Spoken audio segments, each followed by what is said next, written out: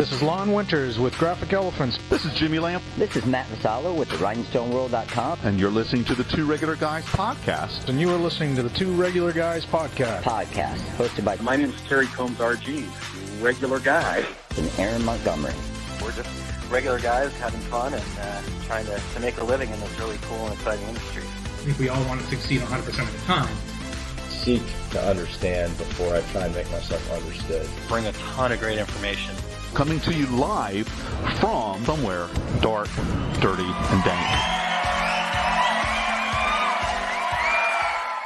All right, well, welcome into the show. It is Friday, May 12th, 2023.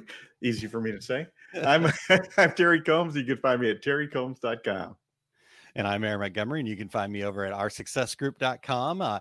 Terry, today we're going to be joined by our good friend Johnny Schell, who's been in the printing industry for nearly 40 years. Right. And so you guys go way back, I'm assuming.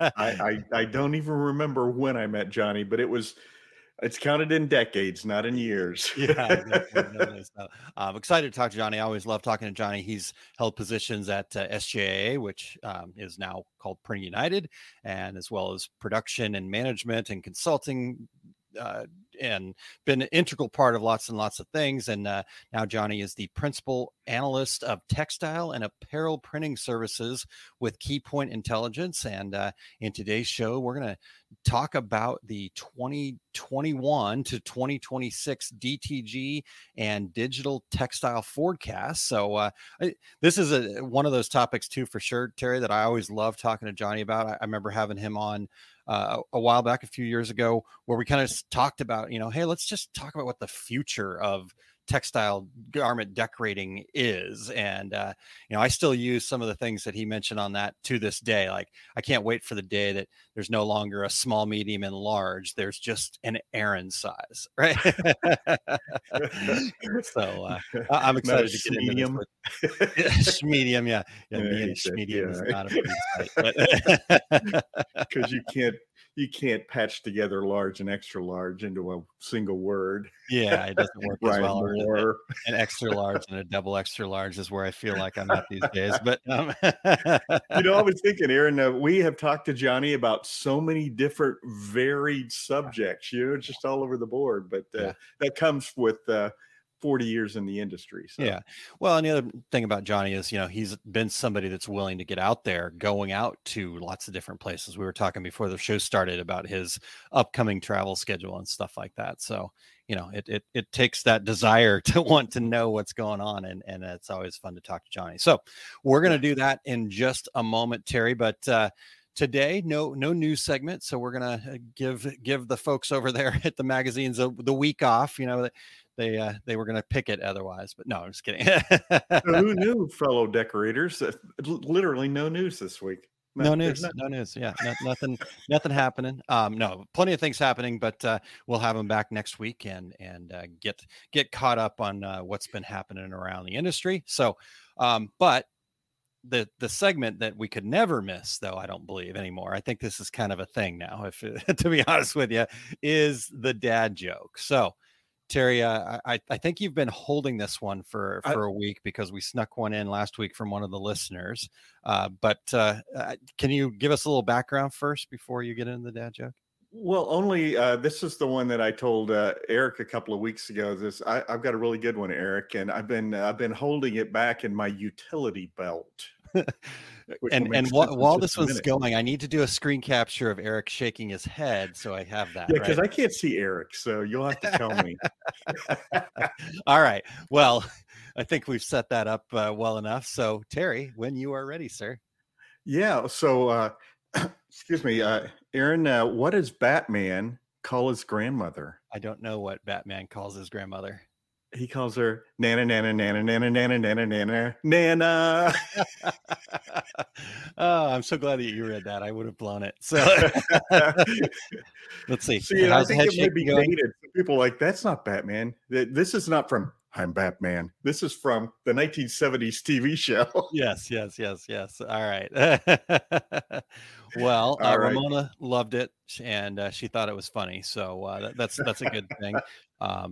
Speaking of regulators, though, let's check in with the other folks joining us here this morning. We've got Chuck said, good morning, fellas. Todd from Fat Dad Wholesale checking in, and Rena Cooper. So Rena, good to see you as well. Good to see everybody. Thanks for tuning in, and we appreciate you being here. Ramona says, Adam West Batman, my favorite man in tights. You've never seen Terry in tights, so I don't know. So I actually well, saw Adam West and Burt Ward, who was Robin, filming a commercial in a grocery store.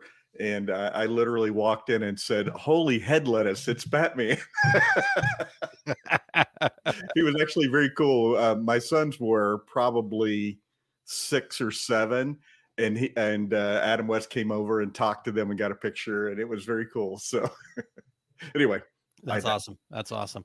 Real quick, though, before you keep going there, Terry, sorry to interrupt, but Michelle, I want to say good morning, Michelle. And then Todd, we always get the Todd follow-up, so I didn't want to miss it this time. But did you know when you cross Batman with a tree, you get a Spruce Wayne?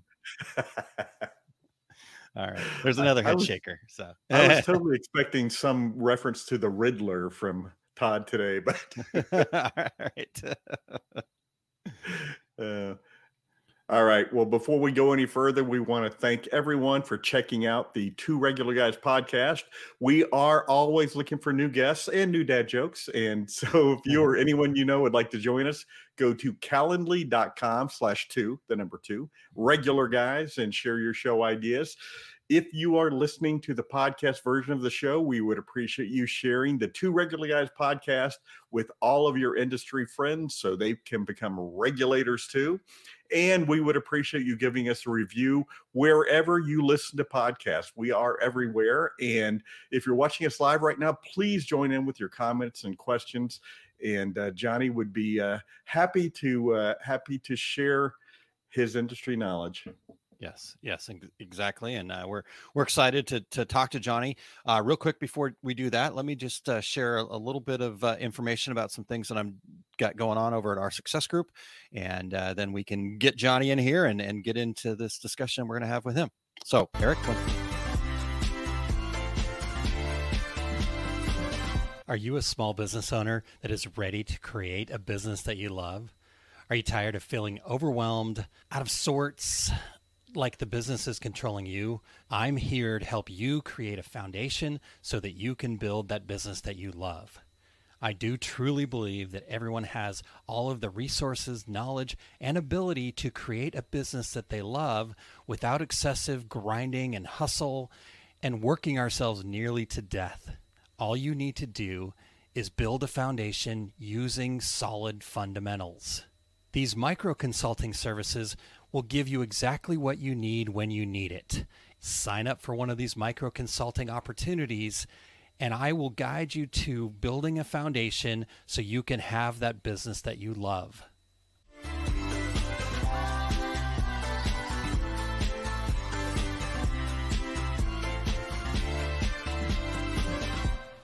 All right. Well, check that out over there at coachosg.com and let me know what you need. And there may be an opportunity over there for you. So check that out. All right, Terry, we did get the Batman joke that you were looking for, though, I think. So I don't know if we should just let this go, but let's not. Let's well, so Todd says, well, that's Batman doesn't tell dad jokes because that would make him the Joker. So, all right. We'll see. Well, let's do this, Terry. Let's without further ado, let's bring in Mr. Johnny Shell with Keypoint Intelligence and have him join us whenever you're ready. There we go. Welcome in, Johnny. Thank you so much for being here today. Johnny, let's start off with just telling our listeners a little about your background in the industry and your current position with Keypoint Intelligence, or for those that aren't familiar with what you're doing now. So give us the Johnny 101. All right. Well, hey, guys, it's great to be with you again. And I appreciate the opportunity to be here. So I've been in the printing industry since 1986. I was still in college back then. And I've worked in many different facets, decorated apparel, sign and graphic, industrial printing. And now I'm currently the principal analyst for the textile and apparel printing service at Keypoint Intelligence. which is a market research and intelligence organization that provides consulting in a wide range of areas for businesses. We do product testing, either pre-launch or at the customer's request. Cool. And then different types of market intelligence, like the forecast we're going to talk about today. So that's kind of my 30-second elevator introduction to me. That's awesome. That's awesome. Yeah. And how long have you been with KeyPoint now, Johnny? I know it's been a little bit, but I've been here. It was a year this past November, so about a year and 6 months, roughly. Yeah. Cool.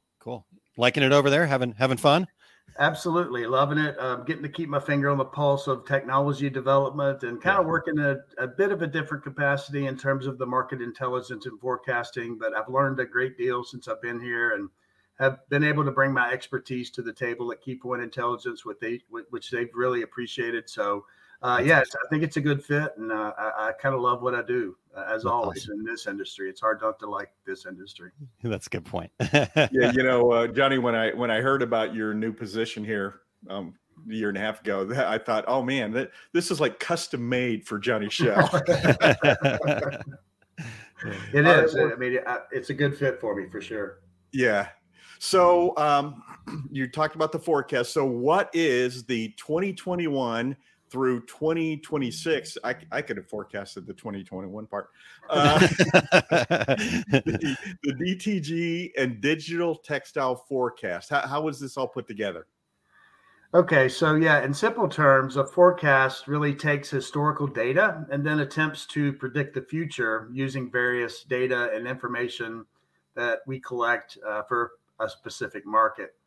And usually forecasts are done in 5-year increments. That also includes 1 year of historical data. So that's why you see 2021 through 2026. And we publish a DTG forecast that includes everything from unit placements, the machine revenue generated by those placements, the average hardware price, if you will, average installed base, the print volume, ink volume, retail value of the print, and any kind of service revenue from service contracts and things like that.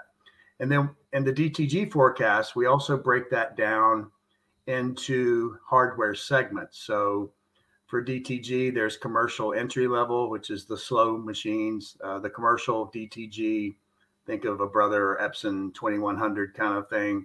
Industrial mid-level, so this would be like the new Aoun Mikuro, and then the high-level industrial machines like the Kornit Atlas Max, so the super fast machines.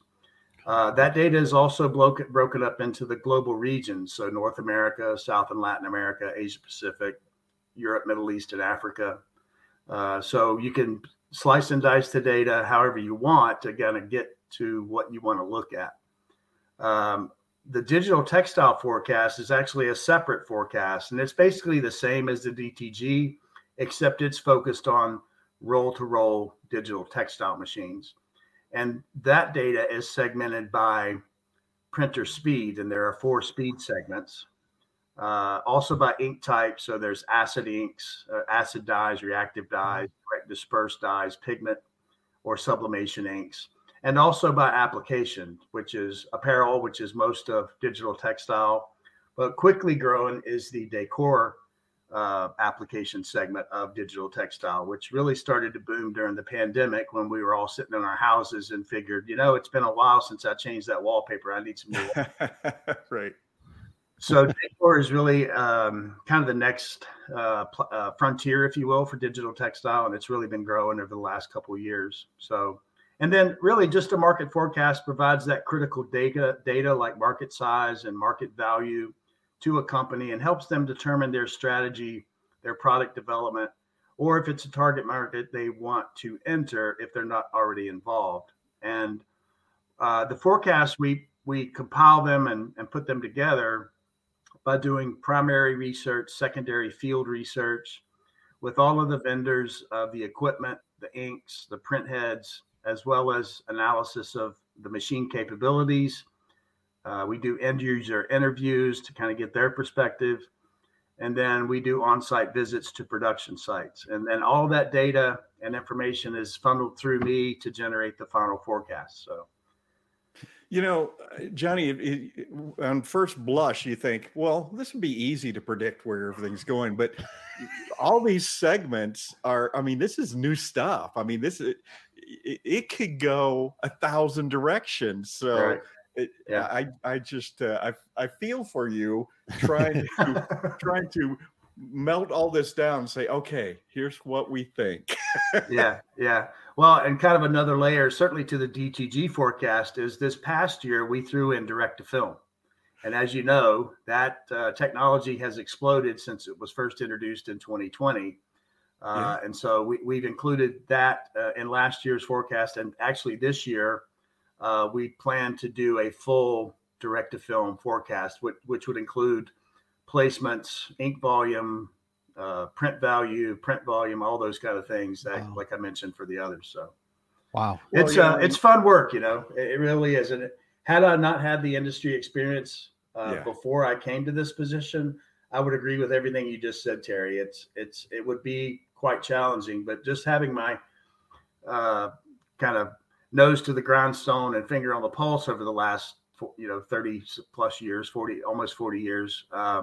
It was really an easy transition for me getting into this. Yeah, the data's been hard, and I've had to somewhat relearn Excel to a certain degree. But had I not had that past experience, I think I would be a bit underwater for sure. Yeah, well, yeah. Because Aaron and I are both spreadsheet nerds, so yeah. Because the data is one thing for sure. I think that's interesting that you mentioned that, Johnny, because the data certainly, but we can read data in all sorts of different ways. It's the actual understanding of the marketplace, which takes the, like you said, nose to the grindstone, boots on the ground, having those conversations, being a part of the whole industry, right? Because you could, Terry can tell you a whole lot about the Epson F2100 and some of those kinds of machines, but that's his space. I could talk a little bit about sublimation because I enjoy that space, but the breadth of it, that's a whole different deal. So that's pretty cool. Yeah. In fact, Todd says he's like the Warren Buffett of digital printing. I love it.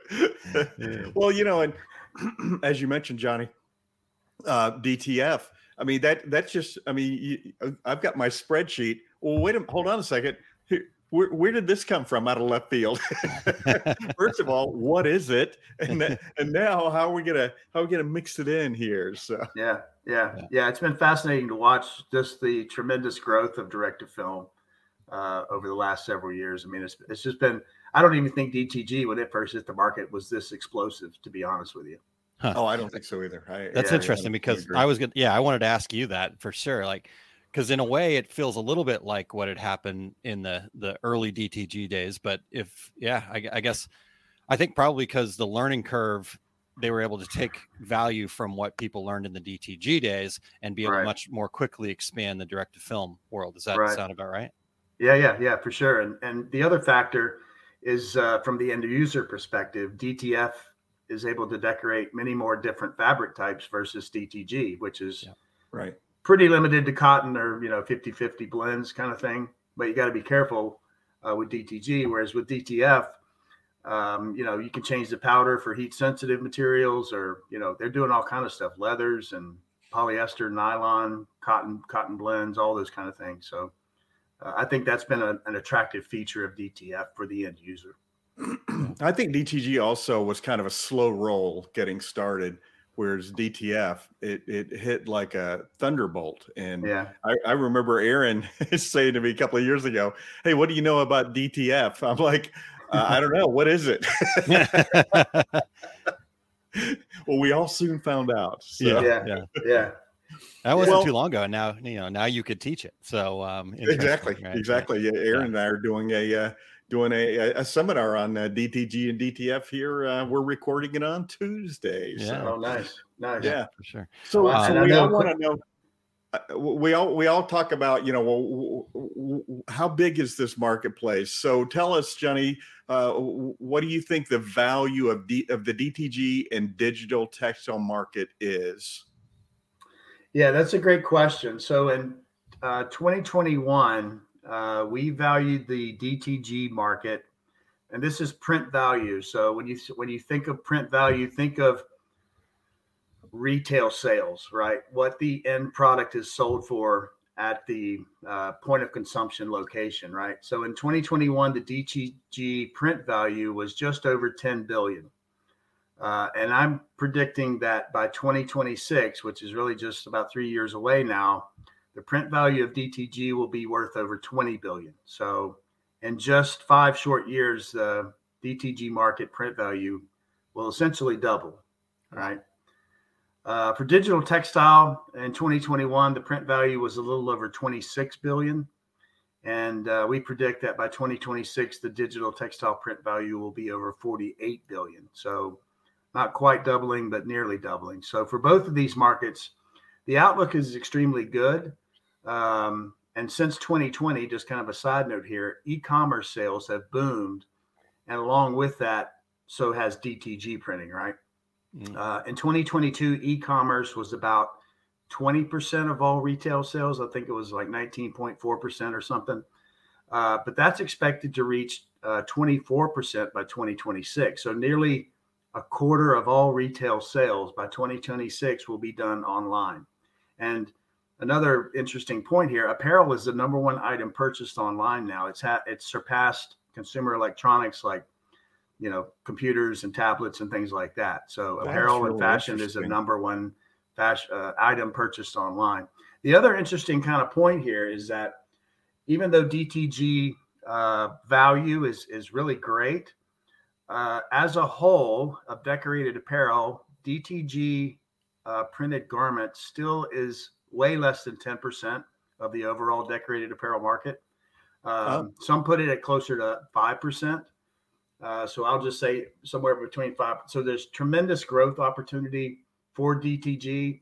And I think, again, as kind of culture changes occur and the Gen Z and Gen Alphas kind of start to take over, and it's all about them, and I want to be different, I want to be unique. Well, that's just going to mean more customized apparel, right? And that's just a perfect fit for DTG. So yeah. I feel like I personally skew those numbers a little bit because everything I buy is online. Yeah. I'm throwing things off just a hair. Right. Well, yeah, I see that in my percentages here, Terry. There's an asterisk factor. There's an asterisk, the Terry Combs factor. Yeah. Terry always causing asterisks. Shocking. Always an exception. Yeah, for sure. Well, real quick, Dan Campbell is in from a cavern deep inside the mountains bordering Alabama and Tennessee. So good to hear. So Chuck asked the question here, Johnny. I don't know if you got this information or can kind of give us a little bit, but he asked, what do you think DTF will do to projected numbers for DTG? Well, so what we're seeing right now is DTF is having an impact on the lower speed segments of DTG, mainly the commercial entry level. And as part of our forecast, we also include electrophotography, the laser printers for laser transfers. Okay. And we've seen a pretty significant change in that data point, all because what we attribute to direct to film. And simply because, as I said earlier, it's such a universal solution for the, I'll call it the low end market. It's certainly not for high end fashion and things like that, but transfers are a part of apparel, right? Mm-hmm. And so just because DTF is such a universal application, meaning I can decorate a wide variety of items, it's great for this, the Soho small office, home office type business out of their home, or, maybe less than 5 employees. They're still able to meet customer demand. However, when you kind of throw that into the big picture, most apparel, certainly mid to high end apparel, will, while it's mostly analog now, being screen printing, that will start, and it actually has started to change, and it's starting to shift to the digital realm, right? So you think of companies like Custom Ink or any of these online retailers. What's the other one? Fanatics. These guys are going to kind of change the dynamics simply because it's all on demand. It's all custom. And really the only way to achieve profit margin with something like that, you can't go out and set up a screen press for 2 jerseys, right? Yeah. So digital is going to take that business away from analog. Now, as far as the Nike shirts and the Captain America shirts you see in Walmart and other retailers, all that stuff's going to pretty much stay screen printing until digital becomes cheap enough and fast enough that it can take that away. So screen printing's and still digital is only, CMYK, you may have some fluorescent or other spot colors, but it can't do glitters. It can't do a lot of the things that screen printing can do. So all of these are really just tools in the toolbox of the decorator, and it's up to them to choose what tools they want to have in their toolbox. Yeah. Carpenter doesn't build a house with just a hammer. You've heard me say that plenty of times. So. Yeah. Yeah. And Terry and I have talked about it. In fact, Terry talks about that all the time. So it's great to have you kind of back that up, right? The idea that, what was it? 2006, 2007, 2008, Terry, where, screen printing was going to be dead, or maybe it was earlier than that, where, all this was going to kill screen printing. Nope, it's not going anywhere. No. And I'm proud of the fact that I said, that's not true. That's not happening. No. I mean, there's 6 billion T-shirts made a year. Wow. So that's nearly, there's I think we just surpassed 8 billion people on the planet back in November. So that's almost 1 T-shirt per person on the planet. And digital is just not fast enough to do 6 billion T-shirts. It's just, right. Yeah. It's 1 T-shirt per person. I'm skewing those numbers too. Then. Yeah, I was gonna say I got a lot of T-shirts myself. That's awesome. So, well, and I think it also interesting, like we're talking about from Chuck's question there, right? That you mentioned that shift with the laser transfer technology too. I mean, yeah, you look at some of the people that are pretty ingrained in the laser technology, they've got a DTF machine now. So it's interesting, right? Yeah. So, okay. Yeah. Well, let's kind of look at, I guess, what are the challenges that you see facing digital, DTG, digital textile markets, kind of inside of this framework of 2021 to 2026, obviously in the future here, the next 3 years? Yeah. So, I mean, I think as a whole, all industries are still experiencing challenges with labor shortages. That's still kind of looming and somewhat disruptive. We saw a lot of disruption and turmoil in the labor market during the pandemic. And then early last year, we saw this mass return to work where everything started to reopen. And so that caused the labor shortage. And I also think too, there's been a mental adjustment of workers for certainly those that were part of the repercussions of the pandemic. Either they were laid off or their positions were terminated or eliminated. They had to take a salary cut and things like that. And so now they're kind of being picky. They're being smarter now with such low unemployment rates, and they're doing their due diligence before they pick their next role. So they're being quite, they're evaluating every opportunity. And I think the labor market is in a state of adjustment. Certainly, probably till the latter part of this year. I'll say fourth quarter of 23, possibly even the first quarter of 24. Wow. Okay. And again, it's all based on the economy and all these other factors that we're trying to struggle with right now. We've had inflation over the last year that seems to be getting a bit under control now. Spending is sort of coming back. I think though everybody's still a little,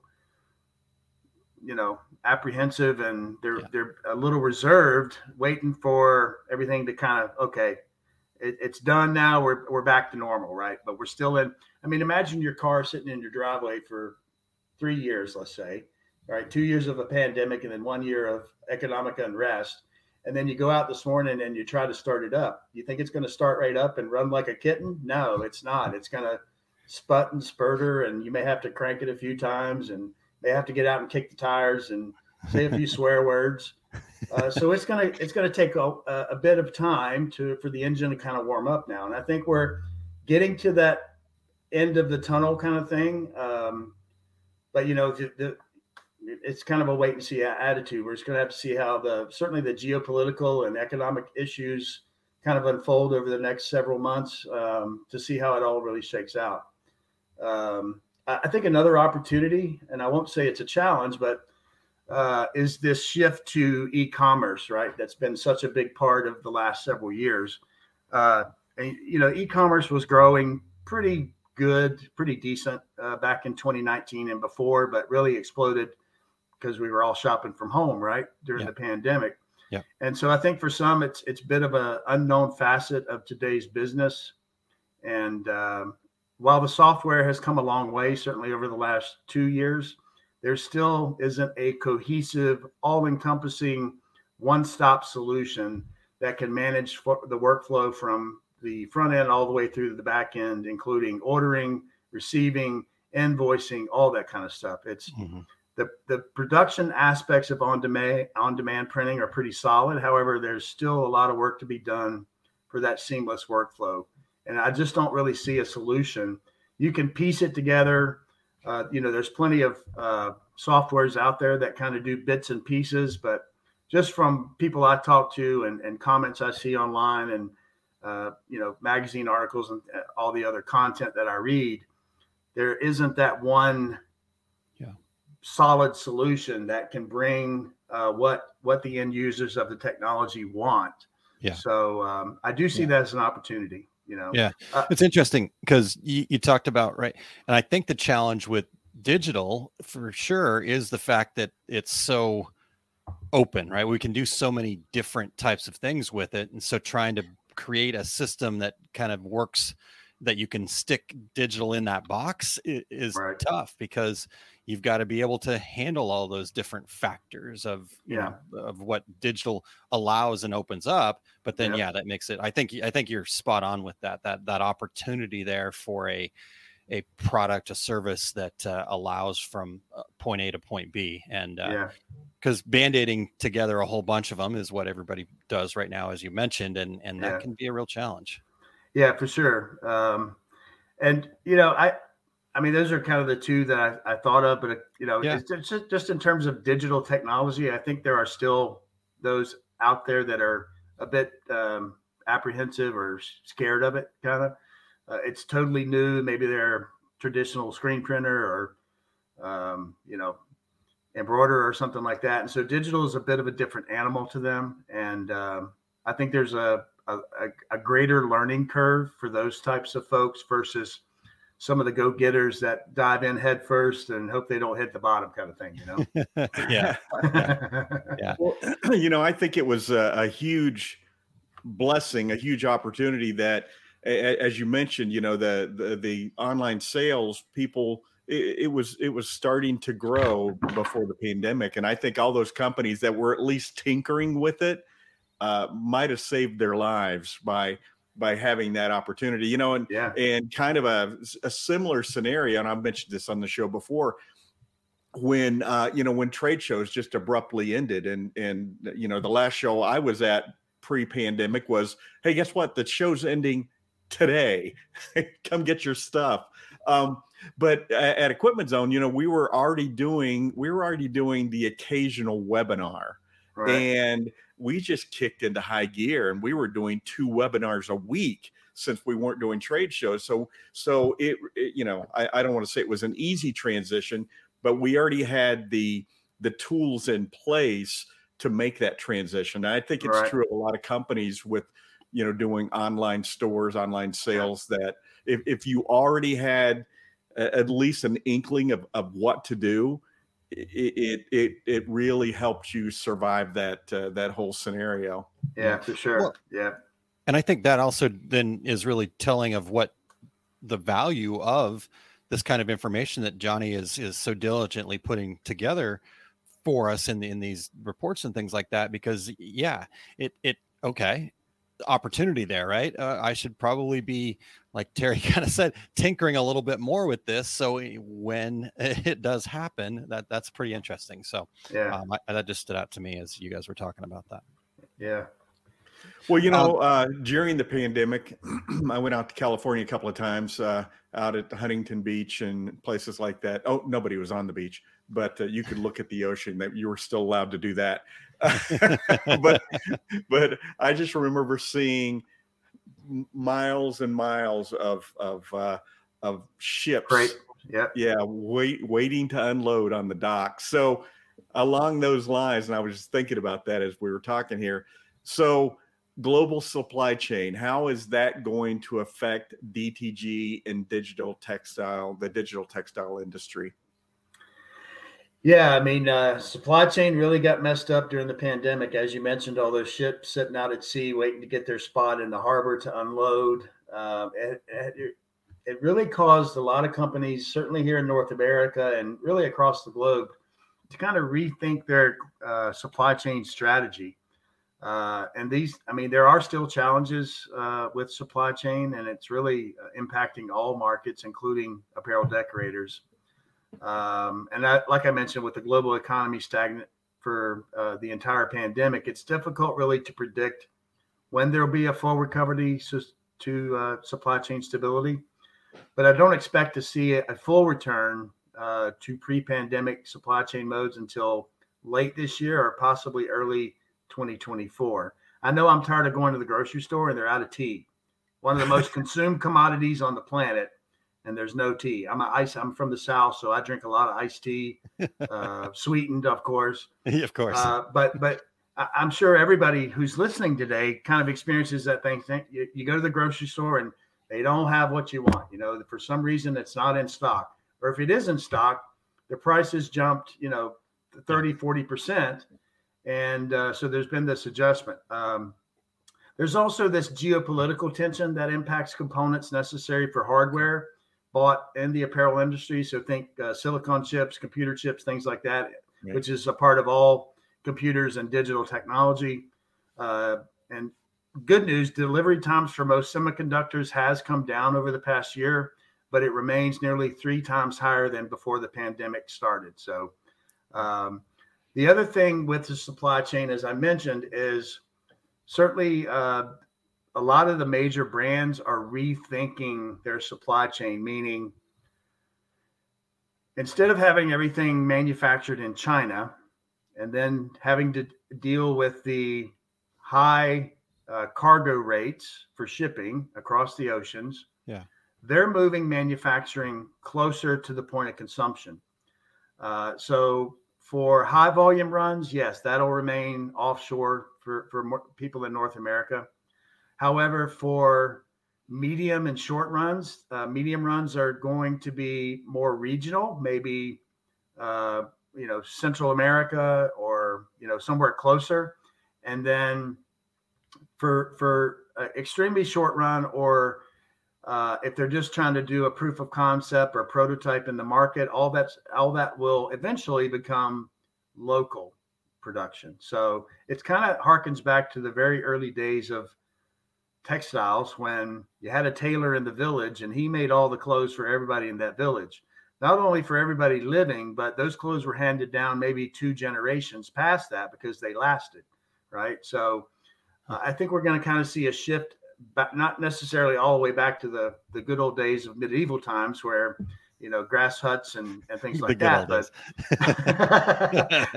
But I do believe the pandemic taught us a lot in terms of supply chain stability. And as I mentioned, the brands and others are rethinking and retooling their supply chain just so they're not caught off guard should something like that ever happen again in the future. They're going to prepare now and make sure that if something like that happens again, they're prepared for it and they're not literally at the mercy of some foreign manufacturer who's 7,000 miles away and could maybe, not ever make the order come on the ship and get it back across the ocean for consumption. Right. Yeah. So I think that's really interesting, especially in our space where you talk about that, right? Like it's one thing that the tea isn't there. I get it, right? That is frustrating. And so then we start looking for solutions. And I know like garments, for example, a lot of the distributors are saying, okay, we're back, right? Here's our high inventory stuff.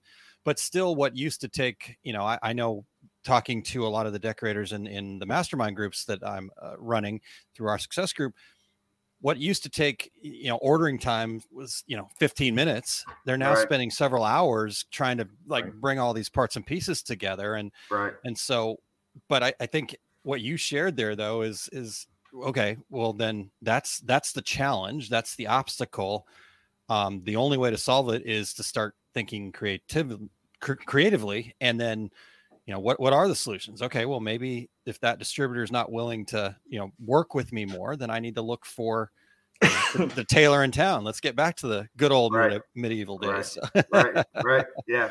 And that's another aspect of all this. I think a lot of folks, certainly in apparel decorator, have broadened their supplier circle, right? Instead of working with just one, maybe two suppliers for inks or blanks or what have you. Yeah. They've expanded their circle, saying, we can't get caught off guard again. We've got to, address this now, so that if that happens again, or if this supplier is out of, say, white ink, well, I can go to a different supplier and maybe they'll have it, Yeah. I always said to people, if your relationship with your supplier of the key products that drive your business is your login information, it's time to change that. Right. Yeah. Well, okay. So that's supply chain. Another thing that seems to be pretty prevalent in the conversations around our market today, especially DTG and digital textile markets, is sustainability. So what do you see as the role of sustainability in those digital textile markets kind of as they evolve into the future here? Yeah, sure. I think sustainability is a very hot topic now, but I have a kind of a counterpoint to that I'll get to in just a moment. But just to give you some frame of reference here, since 2018, which is 5 years ago, the Chinese government has shut down over 80,000 textile print and dye houses. Whoa. Water pollution and high water and energy consumption is no longer being accepted in the world's biggest textile producing country. So that kind of gives you an insight into, and not that, I won't talk bad about China, but it's not known for being environmentally friendly and a clean environment, right? It's known as heavy smog, heavy pollution, people wearing face masks outside of the pandemic, right? Just so they can breathe. So again, that just to me speaks volumes about the seat that sustainability has taken at the textile table. Yeah. And consumer demand is going to continue to rise as the Gen Z and now the Gen Alpha. I'm starting to lose track of all these Gen names, right? Yeah, me too. Gen Alpha is the next one. They're the young people now that some of the older ones are just now starting to buy stuff. But they're going to stop at nothing to assure that whatever they're buying and whom they're buying from is sustainable as possible. Yeah. And so there's been an uptick in consumers buying more eco-friendly products than they did just 5 years ago. And they plan to continue buying eco-friendly products over the next 5 years. So that's also telling. These consumers prefer an eco-friendly option, and they're willing to pay more for it. I think that's one of the key things with sustainability, and what often dismisses sustainability. Well, it's too much. I can't afford that, Well, now consumers are saying, yeah, I'm willing to pay more for a product that I know is sustainable and it's manufactured in ethical ways, and it's not, human labor and sweatshops and things like that. And so the fashion and apparel market is going to invest more in digital printing technology due to the low water and energy consumption that digital brings to the table. It also reduces the CO2 emissions and less waste as the entire textile industry tries to shed its infamous position as the world's second largest polluter. Just in the fashion industry, they overproduce by 30%, knowing full well that extra 30% will never sell at full retail price. Now imagine running a company where you overproduce on purpose by as much as 30%. It's not a sustainable model. So that's another kind of key that digital has brought to the table is, these fashion brands are no longer tied to an 18-month lead time, right? It used to be where today the designers in New York or wherever, Milan, say, they're designing for fall of next year, 18 months ahead, right? Well, then once the prototyping and all that's been approved, then you go into manufacturing, and some guy, the bean counter or whoever up in the accounting department says, we expect we're going to sell 10 million of these rose-colored dresses, right? And so they go off on the manufacturing rant, and manufacturing kicks in. Well, 18 months from now, society has changed to the point where red is a bad color, roses are considered poison. Who knows, right? But right. The speed at which society and social trends is moving today does not meet that 18-month manufacturing model of days gone by for apparel and fashion. And so the beauty of digital is it's on demand. I don't have to have that enormous lead time. I don't have to overproduce by 30%. I don't make anything until after it's paid for, right?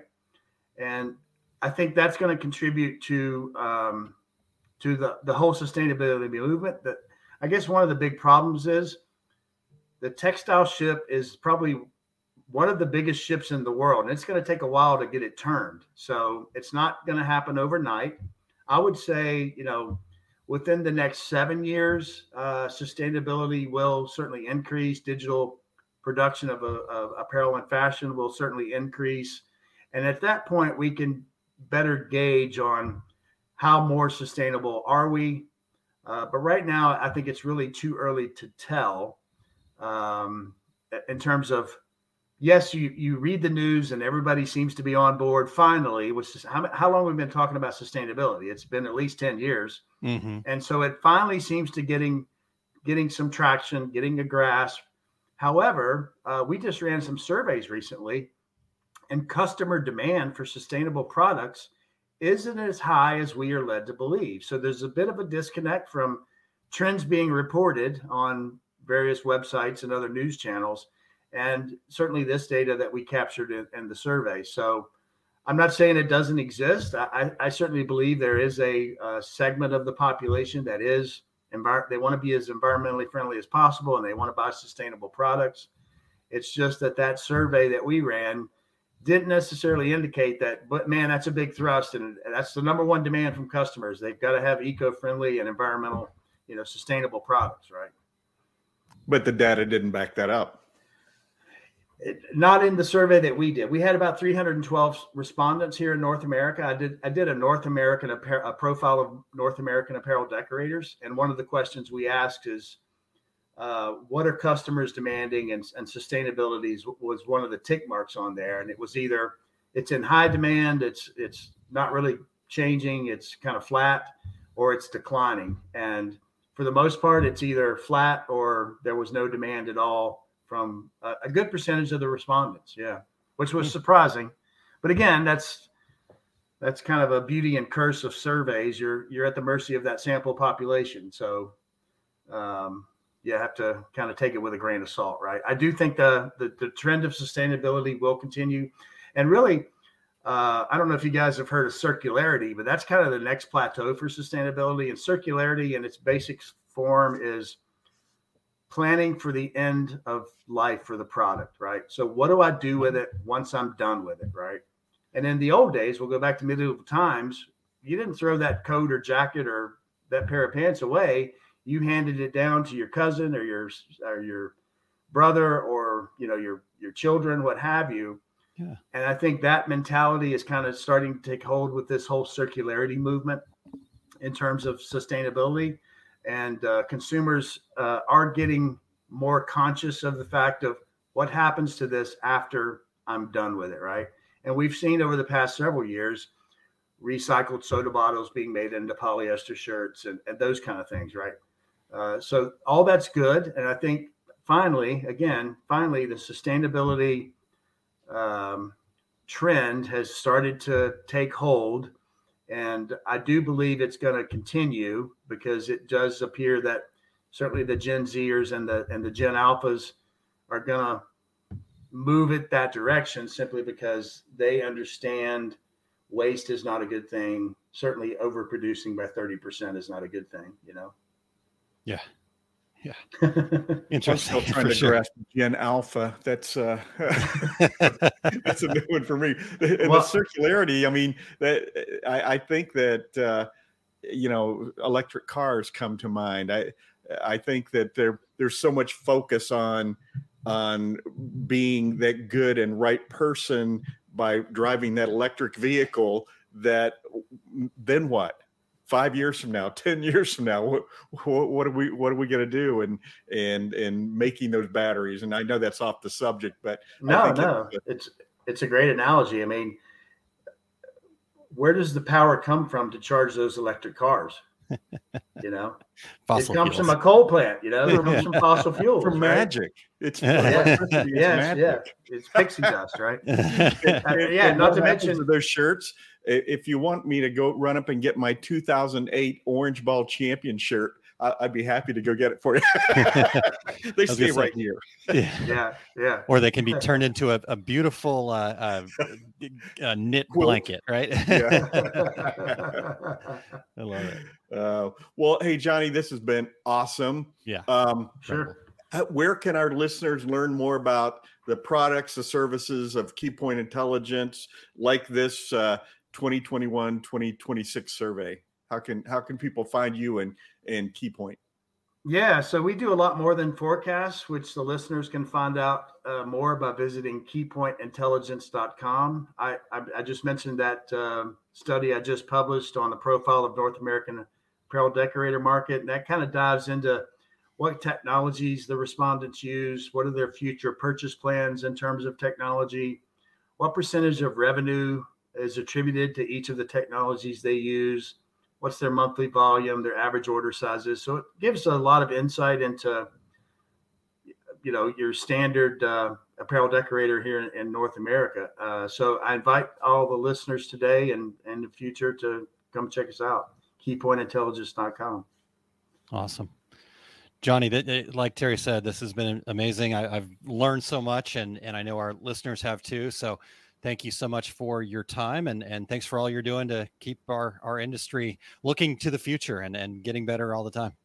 Yeah, it's my pleasure to join you guys anytime. I'm happy to help and love talking with you. It's great to see you, even if it's on digital here. Hopefully I'll see you at a trade show soon somewhere. I'm sure we will. Yeah, I'm sure we will. Guys. Great seeing you, and great having you back on the show. It's been a little while, but we will make it a shorter window this time. Yeah, for sure. Definitely. Love to. Take care. All right. Take care, Johnny. Thank you. All right. Bye-bye. Aaron, I was just thinking about the survey we do. We do our projections for the coming year, and Johnny's is based on a lot of research, and ours is pretty much based on whim and conjecture. Right? Yeah. There's gut feel in there too, a little bit. Yeah, we got gut feel too. I don't think anybody's going to pay for our surveys, though. So I don't think so either. It is free. Yeah, therefore, you've got to listen to it every Friday. But no, I think what Johnny's doing, and like you said at the beginning, right, when you thought about where Johnny's heading to, man, it's like a match made in heaven. This has been kind of Johnny's thing since I've known him, and obviously educating and teaching, but that's all a part of it. He's backing it up with some amazing data where we make some assumptions about things, and he shared some details in there that makes us rethink that a little bit. So it reminds me of one of 1,000 conversations with Johnny at trade shows and things like that. This is what we talk about. Yeah, exactly. he's always got some facts in his back pocket to back it up. So I love it. Yeah, I do too. Awesome. Well, thanks very much, Johnny. And Terry, Big Book of Travels. How's it looking? What's the latest for terrycombs.com? Yeah, the complete screen printing business course. I will be at Workhorse Products here in Phoenix, June 3rd and 4th. The following weekend, Atlas Screen Supply in Chicago will be June 10th and 11th. And watch for all my upcoming events at terrycombs.com. How about you, Aaron? Yeah, no, that's awesome. Go check that out. I'm curious, in your June event there in Phoenix, will you be also having a segment of that class about how to cook your breakfast on the sidewalk? Probably, and the fact that you can make sun tea here 360 days a year. Yes. The great part about Johnny. Yeah, the great part about Phoenix is they've got it figured out. They know how to deal with it, and you don't even know that you're in the middle of a desert. So, all right. Well, for me, I've got coming up here, Start Here Academy, which is going to be the day before the Graphics Pro Expo in Indianapolis. That's happening on June 14th. So if you're planning on coming to GPX, sign up for Start Here Academy too, and just make sure to be there the evening before. I think the doors open at like 3 p.m, and then got a great program. We talked to Lori last week, and she's going to be one of the presenters there. We've got Angelique, I think. We'll get that nailed down here. I just blanked on her name. It's been a wild morning, but so that's all coming up here. Start Here Academy. If you'll go to osg.link/SHA, that will take you directly to the information about it, and it is free of charge and just a great event. And I'm super excited to be part of it. Some great sponsors supporting it, and I think it's just going to be a great evening of education and networking and inspiration too. So even if you're not somebody that's just starting up, don't think that, oh, well, that's just for newbies. Nope. There's going to be great information for everybody. And coming from that, kind of beginner's mindset is always super valuable to anybody, I believe. So that's happening June 14th. And then next thing for me will be the next week, I'm heading off to Atlanta, Georgia, for the Skills USA. Thank you, Eric. skillsusa.org. Now, this is not a traditional trade show. What this is an opportunity to hang around with some young people that are coming into our industry. There's a competition. I happen to be involved with the sublimation competition, but there's a screen printing competition as well. And the entire Atlanta Convention Center will be taken up by these young people who are these are jobs that we need to kind of fill. This is about bridging that skills gap and finding labor. So supporting things, if you're worried about like your future labor market, support stuff like this. And so if you want to come check it out, just let me know and I will figure out a way to get you in there. It's not necessarily, you can sign up, but it's not super cheap to just show up. So I've got some tricks up my sleeve. And then if you want to support that too, in fact, speaking of Johnny, by the way, Johnny is who brought me to this organization, Skills USA. And it was his passion for these young people and creating this that told me that this was something I needed to be a part of. So I do want to, while we're talking about Johnny, I just want to give him kudos for what he's built. I'm honestly just following his formula. So that's what's happening over there. And I am still open. We've been able to get quite a bit of support. Epson's pledged some support. We've got Condi, sewingmachine.com. I don't have all the names right now. I'll get all that together once we get a little bit closer, so I'm not missing anybody, but always looking for more support too. If we can give these kids some prizes and some better things to kind of understand that our industry does really care about them. You look at some of the other competitions out there and, you've got Harley Davidson giving, a $10,000 prize package away, just one sponsor. So if we can step up as an industry, I think that would be a good thing.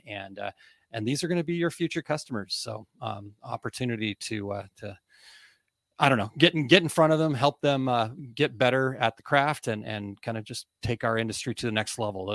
Those Gen Alphas are going to be there shortly. So let's put them on. I remember you and Eric and myself meeting a young screen printer at ThreadX. Yeah. ThreadX. Yeah. And a previous winner of Skills USA. So that was fun to meet him. Yeah. And real quick, to carry on that story, he was actually there last year at the Skills USA competition because he hired a kid in his company, because he went and started his own company after this. He hired a kid in his company that was at the competition competing in the screen printing competition. So he was there to support his employee. That's right. awesome. So just look at that. Yeah. I mean, just super cool to see that expanse and bringing people into the industry. So awesome. Terry, would you share real quick what Eric's got coming up here? Absolutely. Today, the take up is episode 151. Is he gaining on us? I feel like he's gaining. Well, we had that one that we missed, so I don't know if Okay, the episode is all about prepping art for embroidery and digitizing. And let's see, we will talk about how and when to rework art, the ways in which we bring art into software, and how we draw for digitizing. Head over to ericcampbell.com and click the Take Up tab and join live at 2:30 Mountain daylight time, because I live in Mountain Standard Time. Sorry, Eric, I say it every single time. Eric's also going to start putting in 3:30 Central, and we'll. And so anyway, Eric is also going to be at Impressions Expo in Fort Worth, presenting Embroidery's Value Proposition on Thursday, September 14th. Nice. And that's down the road, but around the corner, everybody. Yeah. Down the road, but around the corner. I think that's a really good way to put it. So, and speaking of 151, Terry, I'll double check, but we're 2 episodes away from 500, by the way. I know. I'm pretty excited. 500 episodes. Stuff. Who would have thought? Thank you guys out there for making that happen. But Terry, I think we've come to the close of another show here. A great opportunity to talk to Johnny, and thanks Johnny for his time and all of the great work that he's putting in to continue to make our industry a better place. So make sure that you check out keypointintelligence.com and just go in there and tell him how much you appreciate Johnny's time today. That sure could go a long way. So thanks, Johnny. Appreciate it. And yeah, Aaron, for you and me, it's this podcast has for nearly 500 episodes been an opportunity to kind of hang out with our industry friends when we don't get to see them all the time. So and Johnny certainly is among that group. So we also want to thank our show producer, Eric Campbell, for all he does to keep the wheels turning on the bus. Yes. It's a rickety bus, but he keeps it moving forward. So thank you, Eric. I appreciate everything that you do. Terry, next week we've got Teresa Hagel from ASI joining us. It's been a while since we've had Teresa on, so we're excited to talk to her.